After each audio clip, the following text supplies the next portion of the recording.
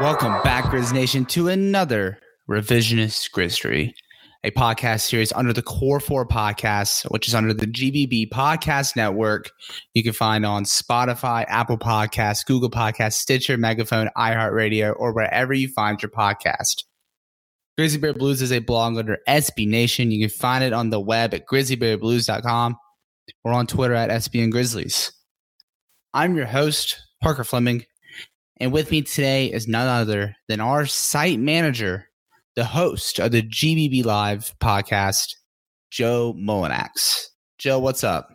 Not too much. You know, I admire you, Parker. I really do, because you with Revisionist Gristery and even the Core 4 that you do with Nate, and then also at times Connor and Brandon, you've grinded along nicely when it comes to the podcasting. I think I've done okay with the pandemic and still writing. Podcasting is a challenge for me. I'm going to be honest. So I apologize to those that are waiting for a GBB Live. It will come eventually. I think that we have enough content coming out the next week or two that maybe we can put a show together. But, you know, podcasting, I've slipped a little bit since all this started, but you have carried the weight quite admirably, Parker. So thank you for that. And thanks for having me back on to discuss a topic that's near and dear to my heart, and probably only my heart among Grizzlies media and fans.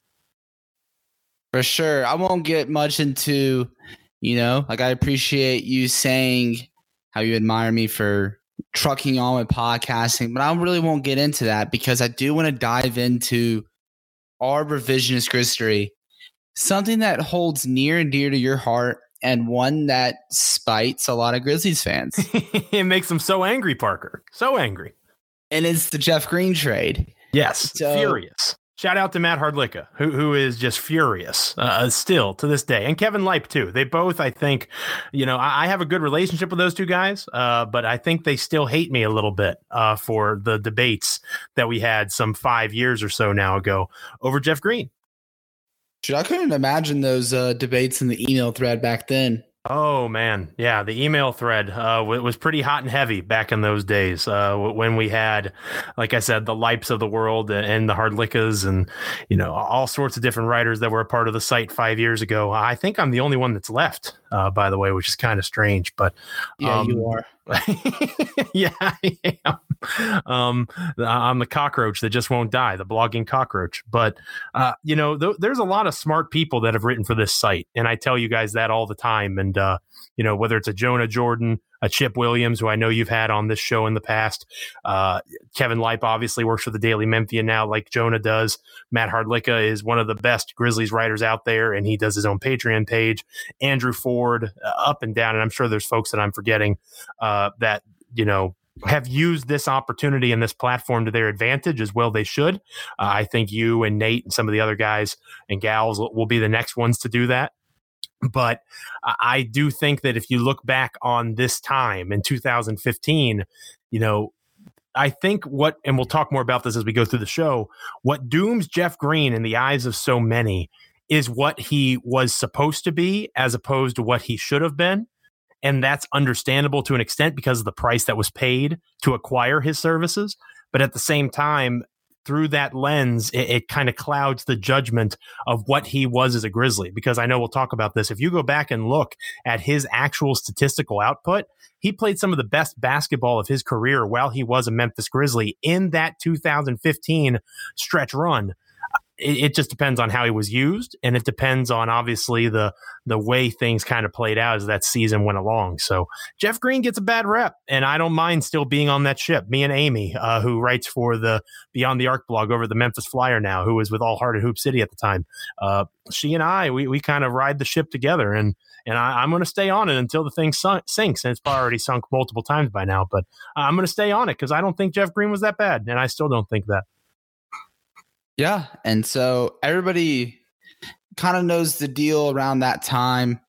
The Grizzlies were in this thick Western Conference race, and then this was when the Spurs were at on the downward spiral of their powers.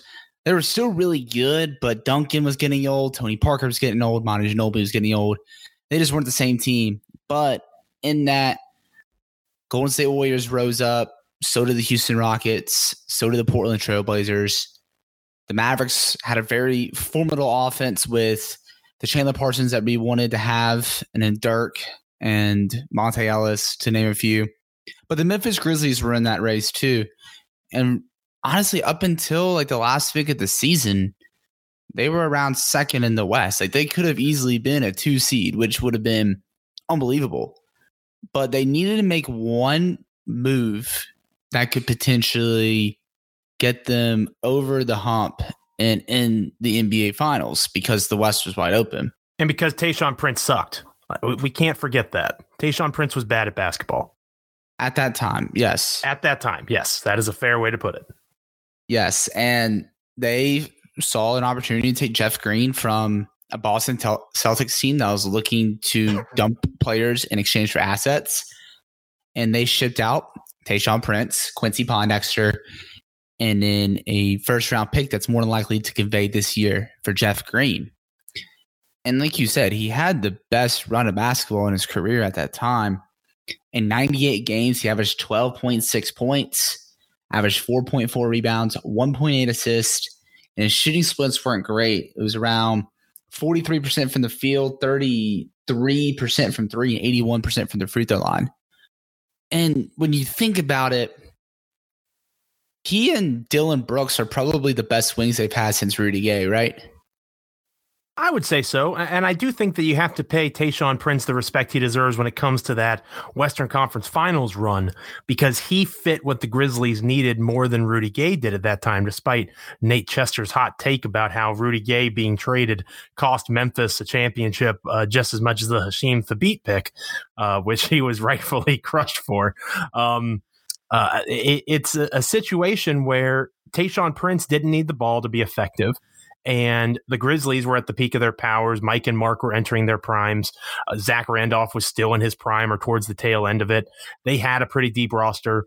They didn't need a guy who could score on the wing at that stage as much as they needed someone who could defend, could facilitate, get the ball to those three other guys, Mark, Mike, and Zach, and let them work. And Tayshaun was more of a glue guy, and he fit that particular team. So I don't question bringing on Tayshaun at all at first, but it became clear that Tayshaun couldn't play anymore, at least not to the level that Memphis needed him to, as Zach started to age out. Even with Mark and Mike rising up, I think something, revisionist history again, Zach's kind of decline really impacted the Grizzlies, and it made that glaring need for a wing more evident, more visible. So Jeff Green was one of the guys available. The other main option at the time was Luol Deng, and you talked about the shooting splits of Jeff at that time. Luol Deng was roughly the same, probably a little bit better, I think it's fair to say. But Luol Deng was an older basketball player. He wasn't what Jeff Green, in theory, and again, that always came down to the definition of Jeff Green's success and how you perceived him. The ceiling for Jeff Green was higher than Luol Deng. So if you looked at the Grizzlies roster in 2015 and you saw the need for a wing that could score a little bit more, it wasn't the same as 2013 when you needed somebody who could just facilitate. You needed someone who could be more effective offensively. And they saw Jeff Green as a better option for that, whether it's creating off the dribble, whether it's the ability to, find his shot at the rim, in terms of physicality, the way he was built. Again, the fact that Green is younger or was younger. There are reasons that Jeff Green made sense as opposed to somebody like a Luol Deng. But Luol Deng also would have been an acceptable option because he would have been almost a souped up version of what Tayshaun Prince was in 2013. So to me, if you have a question about the Grizzlies making the deal for Jeff Green, I can hear an argument for why Jeff Green and not a Luol Deng, if that makes sense. What I struggle with from people at times, especially at the time 5 years ago, were the folks that said you shouldn't have made a trade at all. Because that team wasn't going to, again, you're at the peak of grit and grind. That 2014-2015 team was recently chosen by me and Mike Prada of SB Nation, or Prada, excuse me, agreed and put them as the best Grizzlies grit and grind team to not win a title. That was your shot. that and the Western Conference Finals team. Those are your two best chances to get to the NBA Finals. They needed help. Tayshaun Prince was not enough. Quincy Pondexter was not enough. And Jeff Green was their best option, or they decided, if Luol Deng wasn't a realistic option. And I believe at the time articles came out saying that Deng was not on the table. They wouldn't have made that trade for those assets for the Grizzlies to acquire Deng. So it might be a moot point. If Jeff Green's the best you think you can do, the first round pick stings, and it stings to this day. But at the same time, and we'll talk more about this in a moment, it could have been rectified if you had allowed for things to play out the way they should have once you righted that perceived wrong. But I am not going to crush the Grizzlies front office for trying to improve on the wing. They needed help. They had Courtney Lee. They had Tony Allen. Those two guys could play. They needed somebody else that could score on their own, and they needed somebody that had size that could play multiple positions. That wasn't Courtney Lee. That wasn't Tony Allen. They needed somebody like a Jeff Green. If Luol Deng, either they wanted more for Luol Deng, I'm glad they didn't give up more, or Luol Deng wasn't on the table. If Jeff Green's your best option, I don't understand why accepting Tayshaun Prince and Quincy Pondexter is an okay reality given what the perception of that time period was. The Grizzlies were title contenders. You alluded to it, Parker. They were championship quality. That is what people thought. That is what Memphis sure as hell thought, and they needed help, and I think that was the best way to acquire that help was through those assets at that time. Did it swing and miss to an extent? Yes, it did, especially beyond the 2015 season.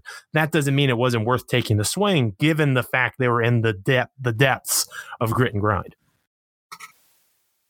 I agree, and when you really look at it, like I talked about Jeff Green's splits, when he was coming over from Boston, his production in Boston was similar to what you got out of Rudy Gay.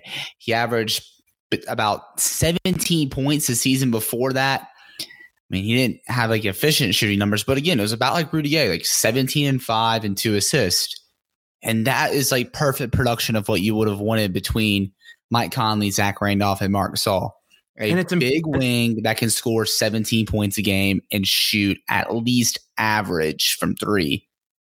And if you have concerns about his defensive ability, which I think are fair, and you don't want to take out somebody like a Tony Allen and make Jeff Green the starter in that spot, there's evidence to suggest, and I talked about this in my series that I did on the best Grizzlies teams, that Jeff Green was a much better sixth man. If you started Conley, Lee, Allen, Randolph, and Gasol, assuming that there are no injuries, and Jeff Green's your sixth man, that's the ideal use of him. That's how he should have been used. And at times when he was most successful, especially in that playoff run, he was the sixth man. So a lot of our memory of him is driven by necessity or need at that moment because he was put in positions that he wasn't going to be most successful at. He was forced to be something more than he was capable of being. He's not a third option, or he wasn't a third option. He couldn't be. So if you are without Mike Conley, as the Grizzlies essentially were, aside from that one amazing return game against the Golden State Warriors, look at the rest of those stats. Mike didn't play well beyond that game. If Jeff Green's supposed to be your third best player, you're not going to beat the Golden State Warriors. Of course you're not. But if Jeff Green can be your sixth man and he can create matchup issues for that Golden State bench, there's potential there. So with Conley hurt, Tony Allen eventually out, you're asking Jeff Green to be more than what he was capable of being. And look at Rudy Gay. When Rudy Gay has been at his best since leaving Memphis, especially as a member of the San Antonio Spurs, it's as what? It's as a reserve. Because Rudy Gay is able to score and play against lesser reserve bigs and wings that he can play with and not be as much of a liability defensively. If you compare Jeff to Rudy in that way, I think that's fair. So a lot of what people perceive Jeff Green as is because of what Jeff had to become and not what he perhaps was meant to be by that coaching staff, by that organization at the time. Again, Courtney Lee and Tony Allen were the starters on the wings for multiple playoff games and multiple games through that last stretch of basketball. It was a move to strengthen the wing, not necessarily push Courtney or Tony out. And because of the injuries that occurred, you asked Jeff Green to be more of a focus on the offense than he's capable of being, and that is where the issue came in addition to what you lose with Jeff Green in the lineup and Tony Allen out of it. Mm-hmm. And you really hit the nail on the head as to why his tenure in Memphis is very negative. Well, and he's polarizing in general, right? Because the what's the best way to put it? I don't want to say nerds because that's not fair, because I respect people a lot that think this way, but a hard lick, a lipe. The folks that, and I've become more of this type of a thinker as time has gone on. If you look at the advanced numbers on Jeff Green, giving up a first round pick for him is absurd. Like, I understand the argument better now than I did 5 years ago. You look at what his ideal role would have been. And unless you truly think Jeff Green's helping you get to the finals, which I did, and that turned out to be wrong, maybe it doesn't make sense to give up a first-round pick. And folks weren't as bought into what Jeff Green could have been. My argument now, and it wasn't as much then as it should have been, is that Jeff Green was not allowed to fully be what he should have been. I wrote an article saying Jeff Green is the answer. That was wrong. The answer to the question was, how do you replace a starting wing like Rudy Gay? And he wasn't that. That's where I was wrong. What he was the answer to was being a leader of a reserve unit that desperately needed scoring, and allowing him, again, to be like Rudy as he moved on to the Spurs and other teams, and being that reserve and creating for himself and others off the dribble and taking advantage of mismatches against lesser players. He wasn't able to do that. So Jeff gets a bad rep because, in fairness, his numbers to an extent are not friendly. But again, if you're not so high on his advanced numbers and even his basic shooting splits, his best basketball that he played, aside from I think a season or two in Oklahoma City, was with the Memphis Grizzlies. So he was an upgrade from Tayshaun Prince. He was an upgrade from Quincy Pondexter. He did those things that he was supposed to do. It's the environment around him that sort of collapsed and led to his flaws being magnified perhaps more than they should have been. Mm-hmm. And it is kind of unfair to put all of these flaws on Jeff Green as to why that team didn't reach the hump to make the NBA Finals and potentially win a championship. I mean, we did a revisionist history on this with Anthony Sain about a month ago. I mean, Tony Allen and Mike Conley were hurt. They were not healthy against the greatest backcourt that has ever played the game of basketball. You can't beat that without a healthy Mike Conley or Tony Allen. You're not winning when your best shooter, Courtney Lee, is only shooting 3 threes a game when he should have been shooting about 5 or 6. And I think the rest of the bench, you had Jeff Green. Who else was there? You had Kosta Koufos, who he was a very good big man, but very offensively limited in terms of his skill set. He was really only serviceable for garbage buckets and baby hooks in the paint. And then you had Nick Kalatis, Bina Udre. I honestly can't even ring a bell on the rest of the bench, to be honest. He was meant to strengthen that bench. That was the reason he was there. And again, there's evidence to suggest that would have been successful. He was asked to be something more than he could be. And I'm not sure that they could have gotten more for that package. Again, the future first was attractive, but it was protected pretty heavily. I mean, again, we're sitting here talking about it now, 5 years later, finally being conveyed.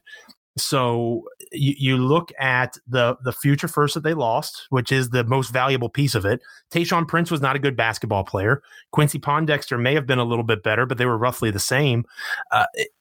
To me, it was fair value in terms of, like you said, the Celtics wanted to acquire assets, and that's what they got. They got a first round pick. That was the thing they were most interested in. I think that we have to look at it through the lens. And in fairness to Jeff, I think people like me made it worse for him because we saw him in a way that wasn't fair to him. It should have been more, here's a guy who adds depth at a position that desperately needs it. You take out a coupon, you take out a Tayshaun Prince, you replace it with a Jeff Green. That's an upgrade.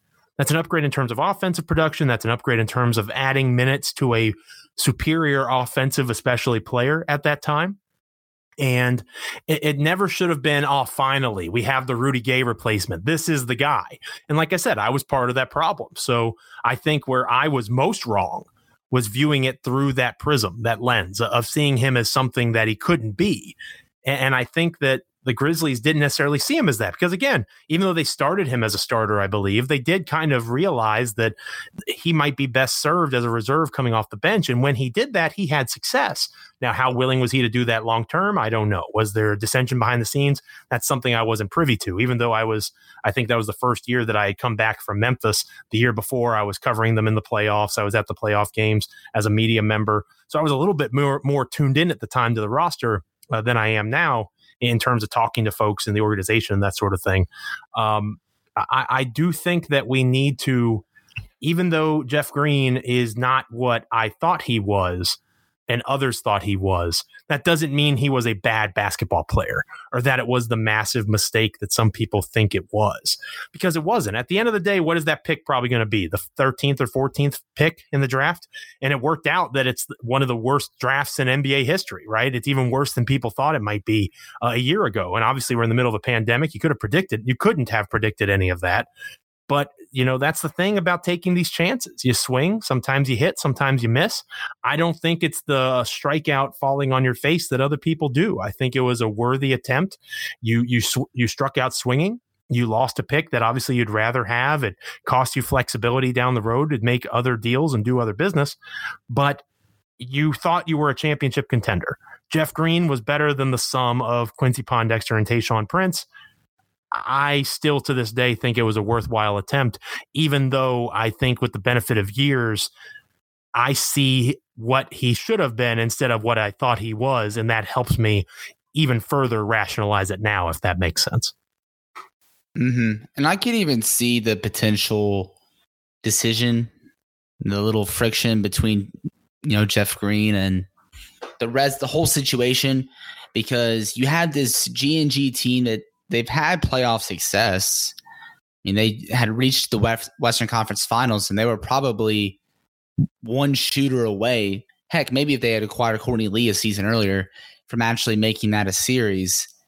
And then you get this guy in, and they're like, oh, this is the answer to help us win. Right. And you're like, okay, we've been doing this. We're close. Like, let us do this. I could see something like that. And that existed. That happened. That I am fairly sure was a thing, especially between Green and Gasol. Because Mark, and I'm sure obviously you know this, Parker, but anybody who's listening who's maybe younger, Gasol was very much you play basketball a certain way and still is that way. He's still in the league, but he's beyond his prime now. He was in his prime then.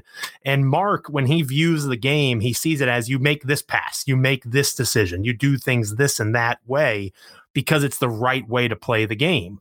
That's not Jeff Green. And even as a supporter of Jeff Green, I'm not going to make that argument. It wasn't always beautiful basketball, the choices that he made. His decision-making process was not clear and concise, and that's probably a friendly way to put it. So there was tension there. There certainly was. And I think that's eventually what led to Green's departure.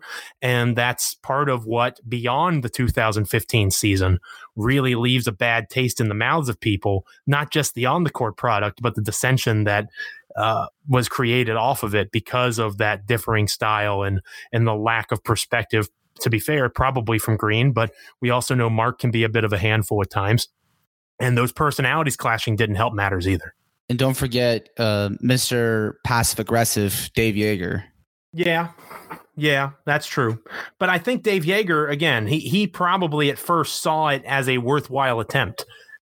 It didn't work long term. And again, beyond that 2015 run is where Jeff Green really kind of fell off a cliff. And I think that's where resentment kind of built up. Like, this is the guy we traded for. This is the guy that was supposed to be our quote unquote savior on the perimeter. He wasn't that. And I do believe all that kind of added up to make the perception of what Jeff Green was as a Grizzly worse than it actually was. Am I saying that he was great as a Grizzly? Hell no, he wasn't great. But was he mediocre? Yeah, I think mediocre is fair to say, to slightly above average, below average at times. And again, when you look at Jeff Green's overall career, considering what he overcame with his heart surgery early on in his career, considering all of the different aspects that led him to being moved from team to team. And when you look at the old school philosophy of basketball, Jeff Green was one of the earliest litmus tests of advanced analytics versus the eye. You watch Jeff Green as an athlete, you watch him run, you look at his frame, you see the way that he plays basketball athletically. You're like, hell yeah, I want that guy on my team. He's going to be a monster. But your eyes didn't always fully see what Jeff struggled with in terms of scheme, what he didn't fully comprehend in terms of IQ, offensively especially, but defensively as well. There were issues there that really prohibited him from being able to fully take advantage of those athletic gifts. And I think that's the reason that you see, Jeff Green struggles, especially at the end of his time in Memphis, and they still get a first-round pick back for him.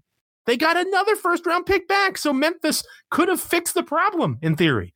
They could have made up for the first-round pick that they lost and kind of rectified the wrong. Oh, and by the way, they get Lance Stevenson as well, who becomes a cult hero for some in Memphis in terms of the way that he played. And it could have been all's well that ends well, because they could have made up for the asset that they lost if they had just sat on that first-round pick. Yeah, and I do actually want to talk about that trade package real quick. The one that they got for Jeff Green. Lance Stevenson, he almost saved that season, because that was the 28-man season. Everything, they looked like a G League team out there. It was Zach Randolph, Tony Allen, Matt Barnes, Vince Carter at his worst that we've ever seen him, and then a bunch of G Leaguers and reclamation projects. And then you had Lance Stevenson just causing a ruckus. He was making Grizzly games fun when they were missing Marc Gasol, Mike Conley, a good Mario Chalmers. They were missing a lot. And then they had just traded Jeff Green and Courtney Lee. He made Grizzly games fun. And you're right, he kind of did become a cult hero. I actually bought a shirt from Memphis City Design, the bootleg. Absolutely. No, we've done stuff with them before. They're a great company. Mm-hmm. And they came out with the Dirty Lansing shirt after Dirty Dancing, and I bought that shirt immediately. I loved the guy. And then you mentioned too the first round pick. Gosh, if they would have just kept that first round pick, they flipped that for Deontay Davis and Roddy Tagorach, which Chip and I talked about on the pod last week. It was a disaster. That pick could have been Matisse Thybulle. So right now you could be looking at a potential 5 of John Morant, DeAnthony Melton, Matisse Thybulle, Brandon Clark, and Jaren Jackson Jr. Good luck scoring on those guys. I know. And they all would have fit alongside Ja, too. It was perfect. Yeah. No, I think that is something that really gets lost in this, because Jeff Green's so polarizing. And for the reasons that we outlined, I understand. I'm content going down on the sinking ship, as I mentioned before. I get that no matter what I say or what I do, Jeff Green is never going to be viewed positively as a member of the Memphis Grizzlies. But again, they got the pick back.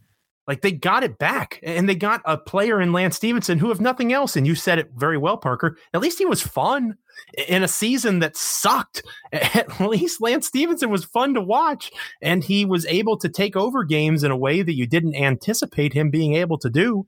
So you really got to enjoy at least that possibility of craziness, in addition to some pretty inspired play offensively at times from Stevenson. And that team, if nothing else, was fun to watch, especially towards the end. Maybe not the playoffs, because they kind of got put out of their misery. But in terms of the regular season and the end of it, there were games that were legitimately enjoyable, even though they were really bad at basketball. And that's, at that time, that's all you could have asked for. But to take that pick and to trade it for the opportunity to take 2 guys that did not help your team at all. Even if you take out the Thybulle possibility, and obviously there's up and downs and all sorts of different things that could have happened, that could have led to them having another bust with that first round pick. But to me, that's just further example of squandering assets from the previous administration and not being able to realize, okay, Jeff Green, we swung, we missed. Even if we're being very optimistic, Jeff wasn't what we hoped he would be for a variety of reasons. And now we have to try to get something back. You got something back. It worked out. And yet you still decided, Deontay Davis, it's kind of hard to hate on them for, because he was projected as a lottery player, a late lottery talent in terms of what he was physically able to do. So he was there in the early second round. On one hand, you ask, why did this guy fall so far? On the other hand, he, again, kind of like Jeff Green, right? He has the frame, he had the look, the physical ability appeared to be there. Rade Zagorak was somebody that they said, hey, we scouted this guy overseas. It screamed John Hollinger, right? And you just assumed that this guy was going to be good because of the ability to build from an analytical standpoint that you thought that section of the front office had, and it just didn't work out, obviously. And now you've given up another first round pick for lesser players than Jeff Green. So all of this brings you back to the point of what really stands out in your mind about why Jeff Green was such a net negative for the Grizzlies. Is it what the return eventually became? Because that's not Jeff Green's fault. Is it what was given up for him? Because that's what the market dictated. I don't necessarily see the Celtics giving up Jeff Green for anything less than what was sent their way. Again, Prince and Pondexter were not good. They were not good at that time. And Jeff Green was at least a serviceable NBA player. So you were upgrading just in terms of, even if you assume that Jeff Green is an average to below average player, which a lot of his statistics would suggest he was average with the Grizzlies, that's better than what they had. So what aspect of Jeff Green's time in Memphis really frustrates you? I really think that a lot of it connects to what you hoped he would be, what we thought he would be, what he wound up being, and how even after all that, they still didn't achieve the goal that they had. And a lot of that was outside of his control because of injuries and because of the other things that were going on. But so much of it is around Jeff Green, and it's centered on him because it's easy to scapegoat. You know, it's easy to find one guy and say it's his fault, he's the problem. That's why things didn't work out. It simplifies the narrative. And as you know, Parker, in your time doing this, people love narratives, right? I'm one of them. You know, it simplifies things. It helps you better understand it. It creates a nice, tidy story. Jeff Green being a failure as a Memphis Grizzly is a nice, tidy story. You put a bow on it, you wrap it up, you ship it out. That's not fair to Jeff. That's not fair to the idea of what that team was trying to be. And it's not necessarily fair to the context in which he came into Memphis and he played in Memphis, despite the fact he still played some of his best ball of his career while he was a Grizzly. So I think a lot of the negativity that surrounds Jeff is not necessarily his fault. And it even connects to the what they got in return for him once they did decide to ship him out.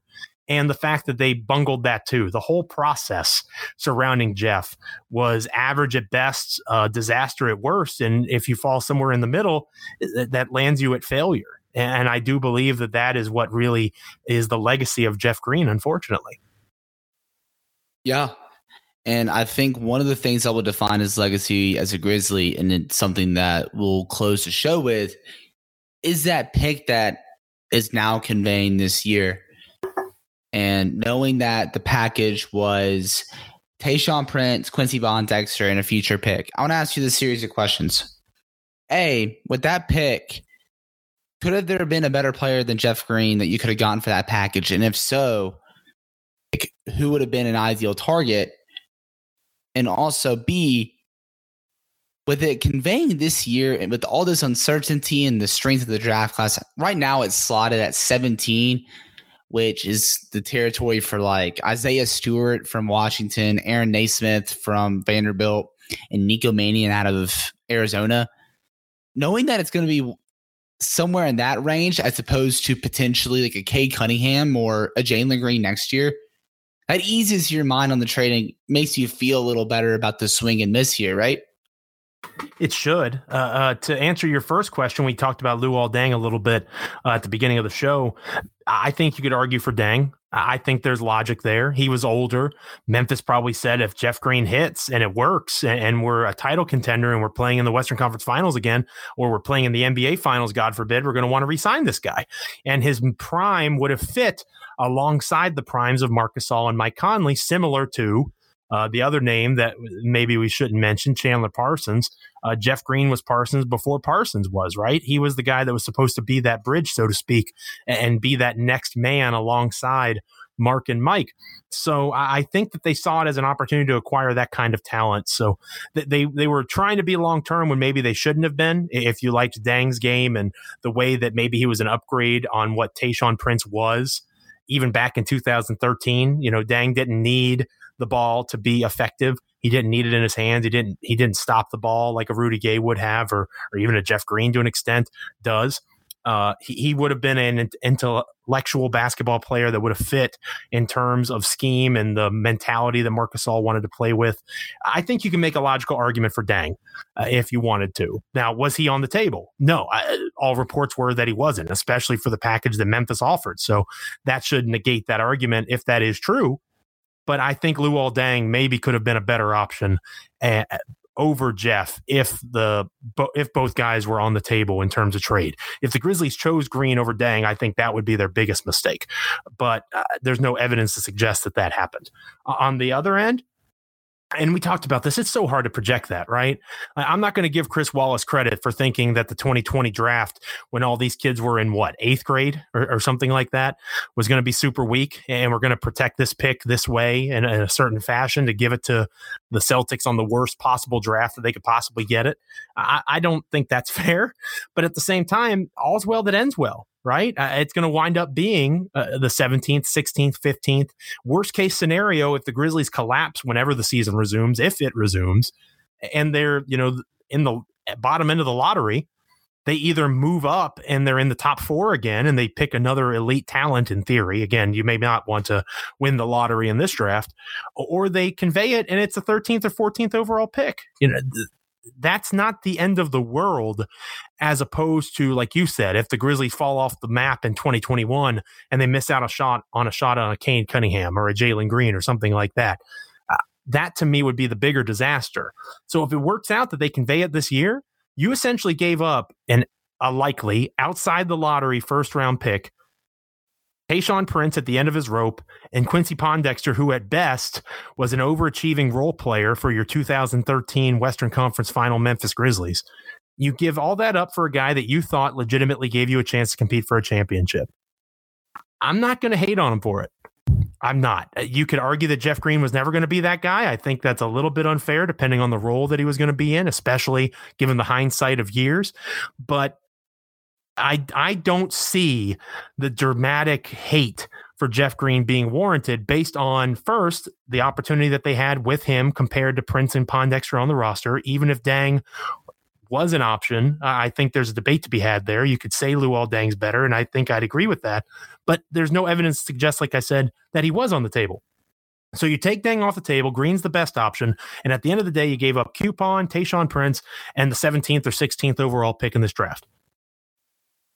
Okay, I think I would go back and do that trade today. I think I would do it again just because of the possibility to upgrade at the wing position. If you stay healthy and Jeff Green's your sixth man, I said it in my article that I wrote about that team, the number one team, in my opinion, of the grit and grind era. You can't tell me they wouldn't have beaten Golden State. If Conley was healthy, if Allen was healthy, if Courtney Lee was able to be that starter, you have Jeff Green as the sixth man playing 26 minutes a night off the bench, they beat Golden State. And you're never going to be able to convince me otherwise. And if they were able to do that, you roll out a ball, you see what happens. And maybe we're talking about the Grizzlies making the NBA Finals in that season. But the situation that evolved around him led to that not happening. And I think that that's unfair in terms of what his legacy as a Grizzly is going to be. Absolutely. So basically, put everything together. Appreciate Jeff Green a little more. A little more. And to be honest with you, if you see him as an average basketball player, which is what I see him as an average Memphis Grizzly, because that's what he was. He was an average Memphis Grizzly, especially during that run that he was specifically acquired for when they thought that they had a chance to compete for a championship. He was not the answer. I was wrong about that. He was the answer to a different question. Is this a guy that can make us better in terms of strengthening our wing depth, providing a scorer for a reserve role, which is what ideally he should have been? Again, that's not what he was acquired to be, and I'm willing to acknowledge that. But once they figured out he was best as a sixth man type, if they had stayed healthy, it would have worked out in a heck of a lot better way for Jeff. But circumstances didn't allow that to happen. So hating him is unfair in my opinion. Feel meh towards him if you want. I think that's fair. And once this pick conveys and it winds up being a guy that, maybe is in the league for the extent of his rookie contract and then drops out, or turns out to be a middling NBA player for 7 or 8 years and then is gone, maybe this will, time heals all wounds, so to speak. But for me, I don't view Jeff Green as negatively as a lot of people do. I don't think it's fair. And I think that if you really revisit what he did well for the Grizzlies, especially in that run where they were supposed to be an NBA Finals contender until the injuries happened, you come to that conclusion as well, if you're unbiased. Yeah, I agree. And Joe, that's about all the time we have, but let the people know where they can find you and your work. Absolutely. Well, as you mentioned, I'm the site manager of the blog that you're the associate editor for, SB Nation's grizzlybearblues.com. Even with the pandemic, we're still grinding out work. I've got an article out about trade targets for the Grizzlies, the Indiana Pacers, Denver Nuggets, things like that. When it comes to Kyle Anderson, you did a great job looking at the future of free agency. So we're still putting out content over at GBB. I know it's a weird time and it's hard to put out articles when there's no basketball being played, but we're doing the best we can. So follow me on Twitter at Joe Mullinax. You can follow the blog at SBN Grizzlies and grizzlybearblues.com. We're going to keep putting out content almost every day, even during this pandemic. Try to keep things as normal as possible over there. So thanks, Parker, for having me as always. And we'll have you back on GBB Live here soon. Thank you, Joe, for coming on with us.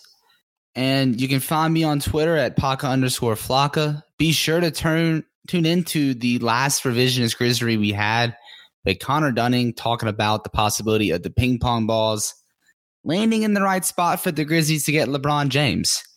Tune into that. That's a fun conversation. That would have been awesome. It would have been amazing. You got to listen to it, Joe. And you can find me and my work at grizzlybearblues.com. I'm still trying to put out content. It's kind of tough, especially when we don't know when or what an actual offseason is going to look like either. So got to save content for that as well. But it'll be all good. Everybody stay safe, stay at home, do your part in social distancing, and be good to your neighbor. And other than that, that's it.